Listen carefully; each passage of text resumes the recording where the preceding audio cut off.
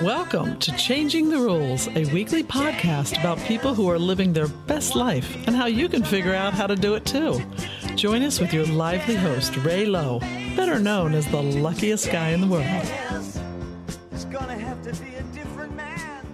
Good morning, everyone. This is Ray Lowe, host of Changing the Rules. And Changing the Rules is a podcast.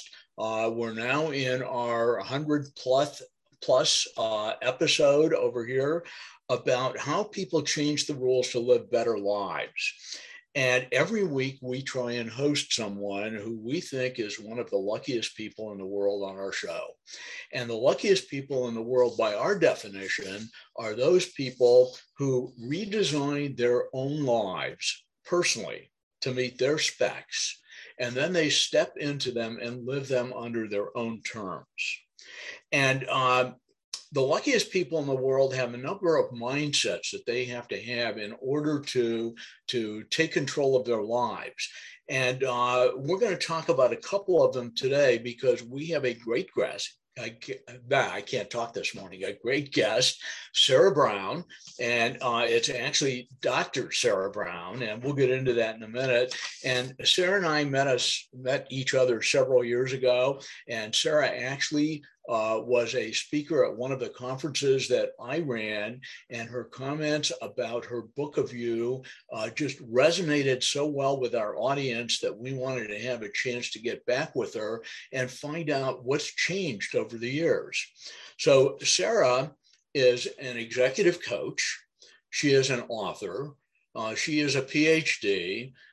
She has some interesting studies in her background. I think her undergraduate degree is in, of all things, mathematics. Sarah, is that true? That is true. And take a minute and tell us about your PhD, because I have no idea what you're talking about when we get to this. It's just good, right?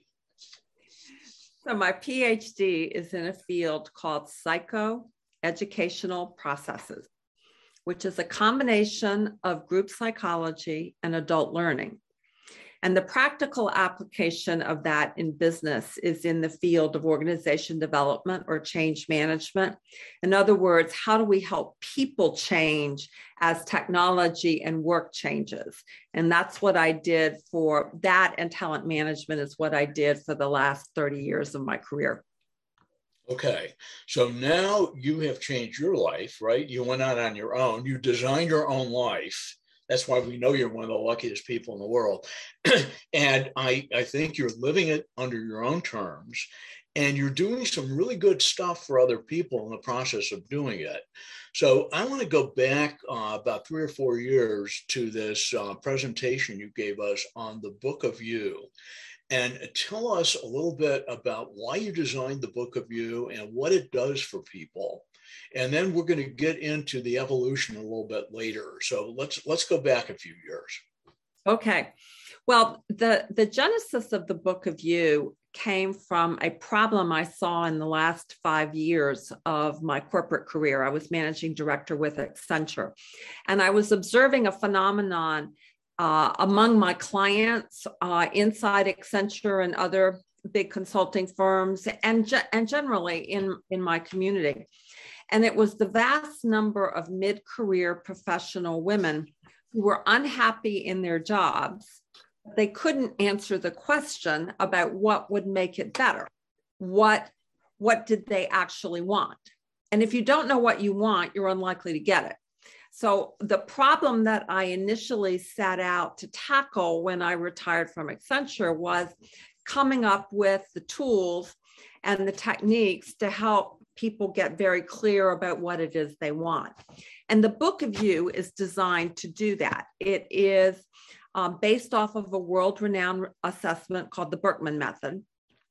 And it helps an individual identify their interests, their passions, their behavioral strengths, and more importantly, their motivational needs. In other words, what kind of environment allows them to minimize stress so that they can contribute their interests and their strengths to the greater good. And that's what the Book of You is all about. It plays back for an individual what his or her interests, strengths, and needs are.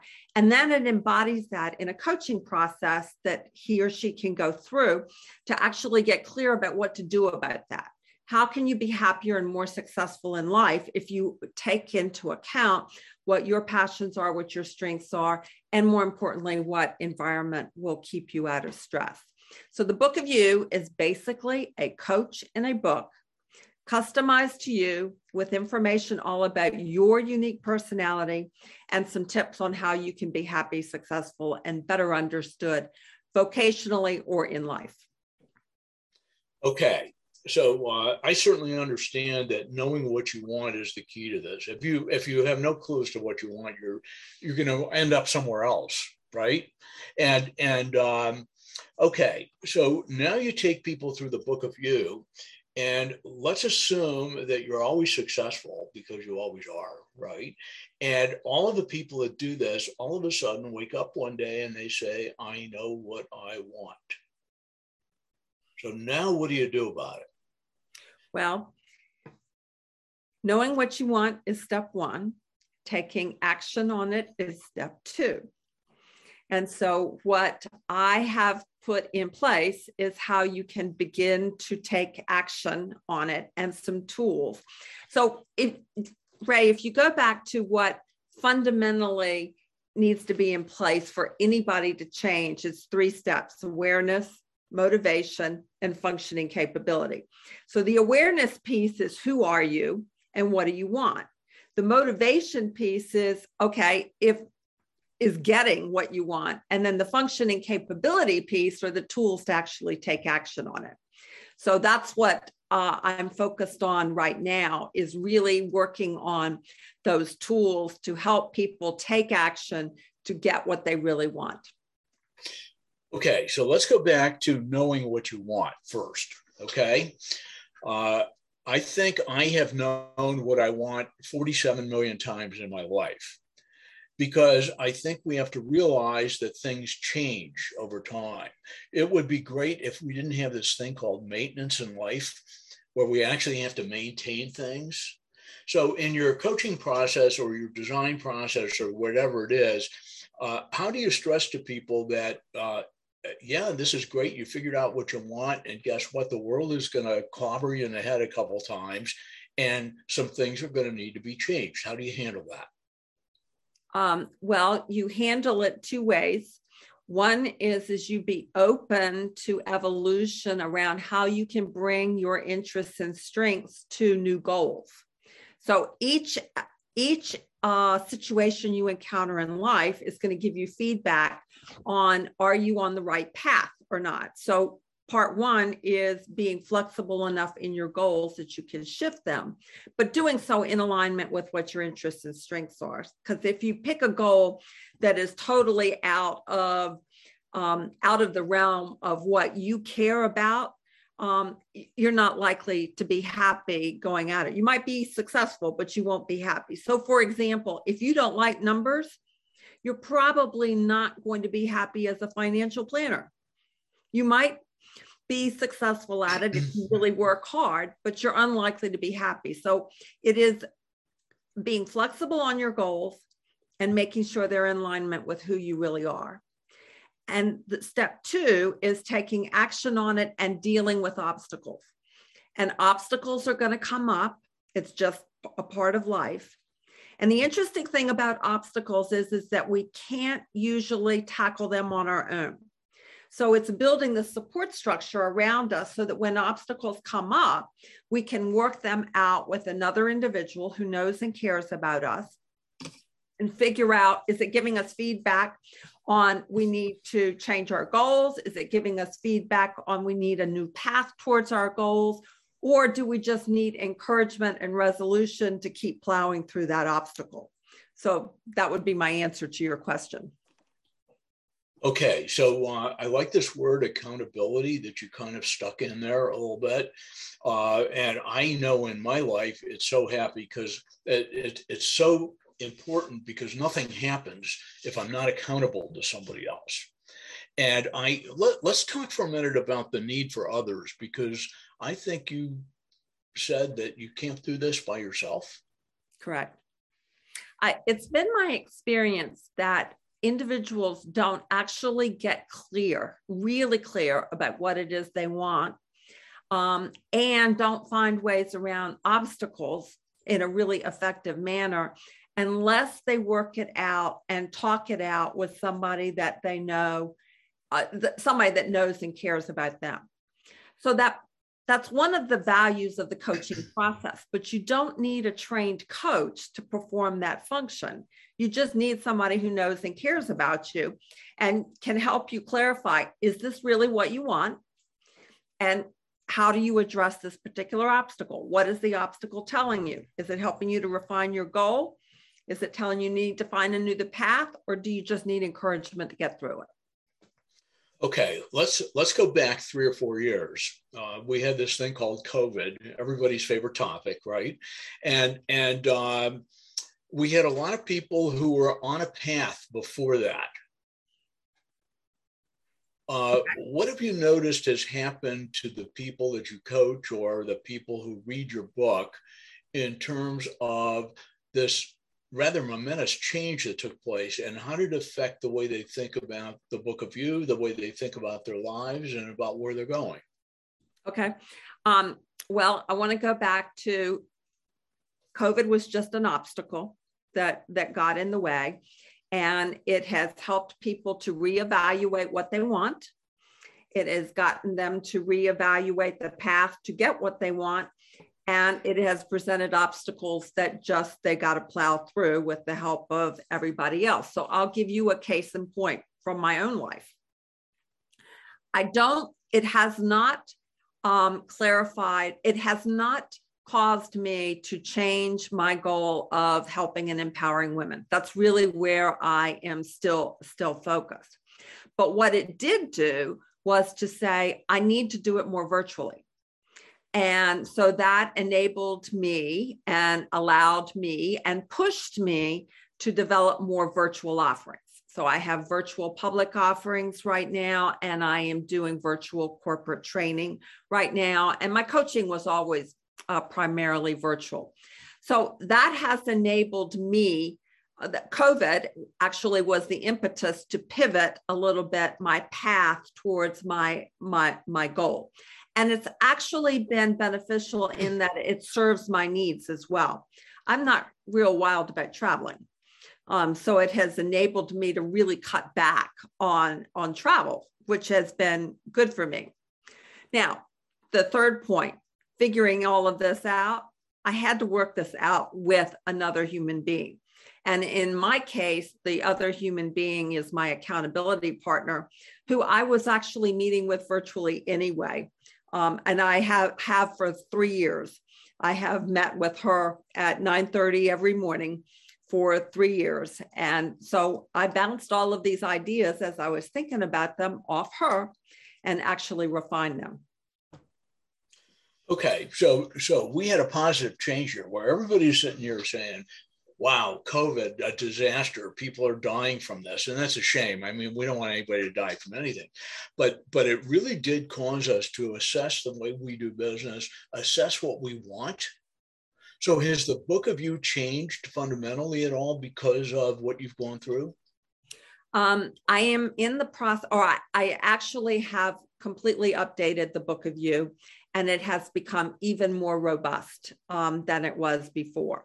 It still contains the detailed information all about you, but it is even more detailed. And it still contains a 30-day process to work this through with someone who knows and cares about you. So it retains all of that, but I have made it more robust. Okay. You made a comment about your travel and stuff like that. And let me bring in another example. I had a young lady who's a filmmaker on our podcast a while ago. And she rolled out a film this year. It was a film about aging, and it was good enough that PBS picked it up. And it all started with her grandmother and interviewing her grandmother, who said, I have to get her on film because nobody will believe that this 97-year-old works out every day. Okay. So she did. And in rolling out the film, she said the amazing thing about this with COVID was that I got this film rolled out all over the world, all over places where I just never could have gotten because of the cost, because people wouldn't pay to fly me to all of these places. And yet we did these virtual rollouts. So when we think about the changes that occur, I mean, what do you see happening? Are we virtual now for the rest of our lives? I don't think we'll ever be going back to the degree of face-to-face, at least face-to-face that required travel that we had before.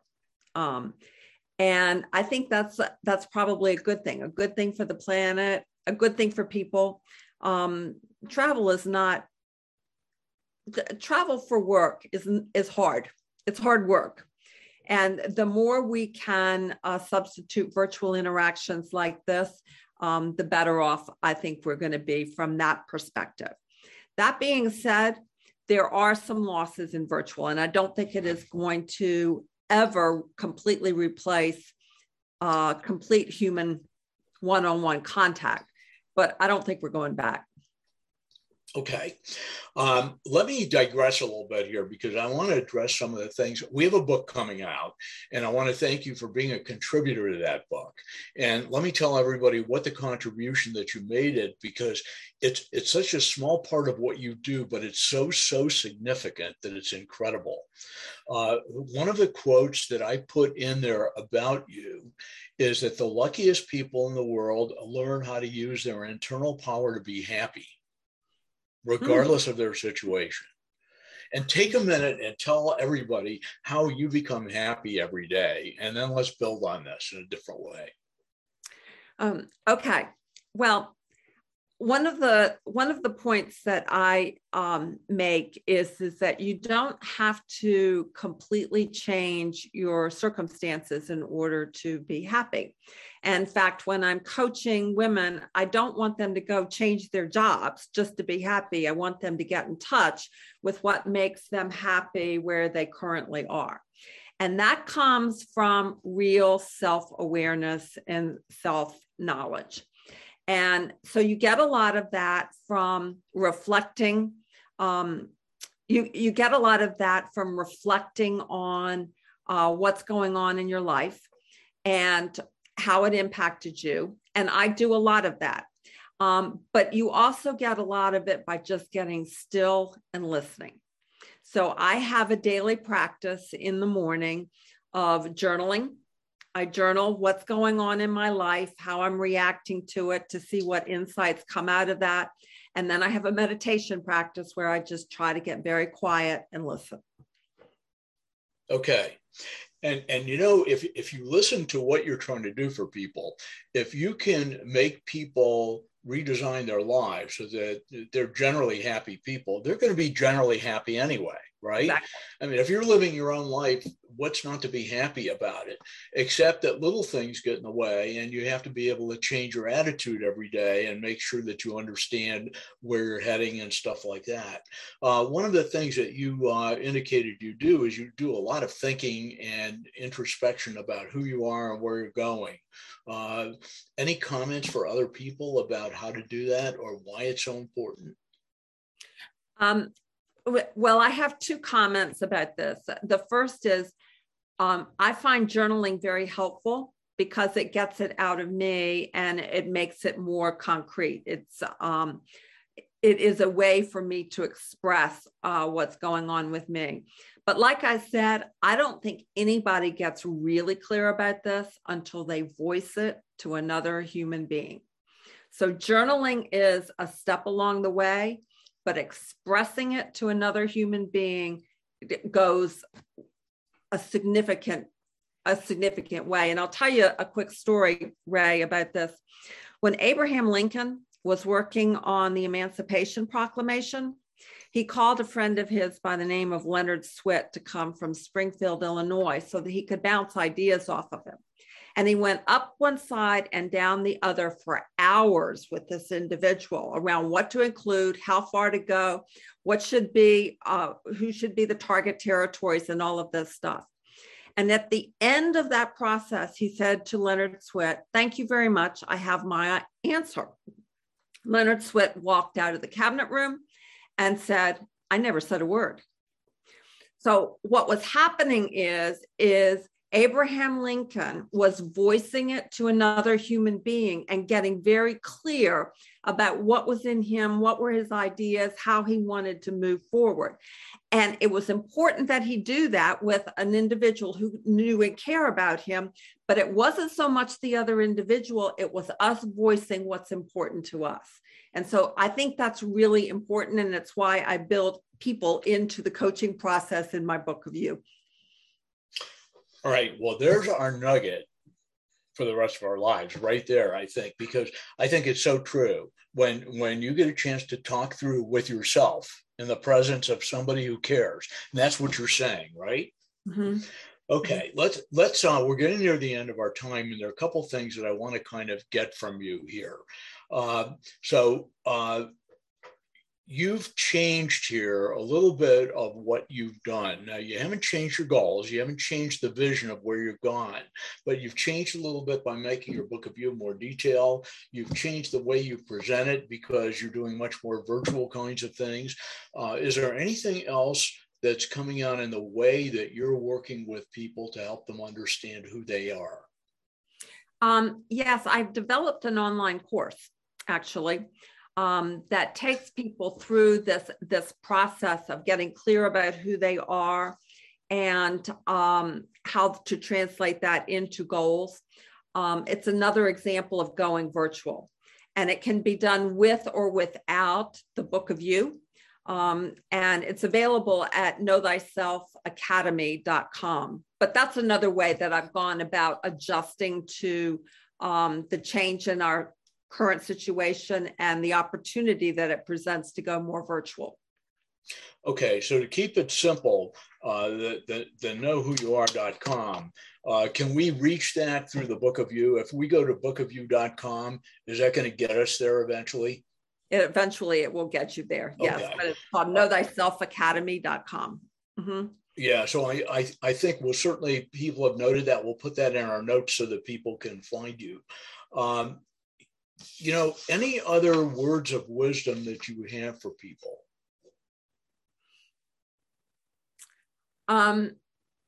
It's as simple as the jingle, row, row, row your boat gently down the stream. Merrily, merrily, merrily, merrily. Life is but a dream. And let me decode that. Row, row, row your boat means you got to take some action on getting what you want. Gently down the stream is code for, but it doesn't have to be hard work if you're in line with your interests and your strengths and you're getting your needs met. Merrily, merrily, merrily, merrily. Happiness is your key to whether or not you're on the right path. Life is but a dream. It all starts in the head. Okay, Sarah Brown, PhD, coach, woman of the world, accountability coach, among other things. There's nothing to say after row your boat. So let's leave people with that thought. Thank you so much for being a friend. Thank you so much for being one of the luckiest people in the world. And thanks so much for following up with us. And we're going to look forward to hearing from you periodically to find out where you're going and how you're helping people. So thanks for being here, Sarah. Thanks so much, Ray. Okay, Jim, can you sign us off? Thank you. Thank you for listening to Changing the Rules, a weekly podcast about people who are living their best life and how you can figure out how to do that too. Join us with your lively host, Ray Lowe, better known as the luckiest guy in the world. It's gonna have to be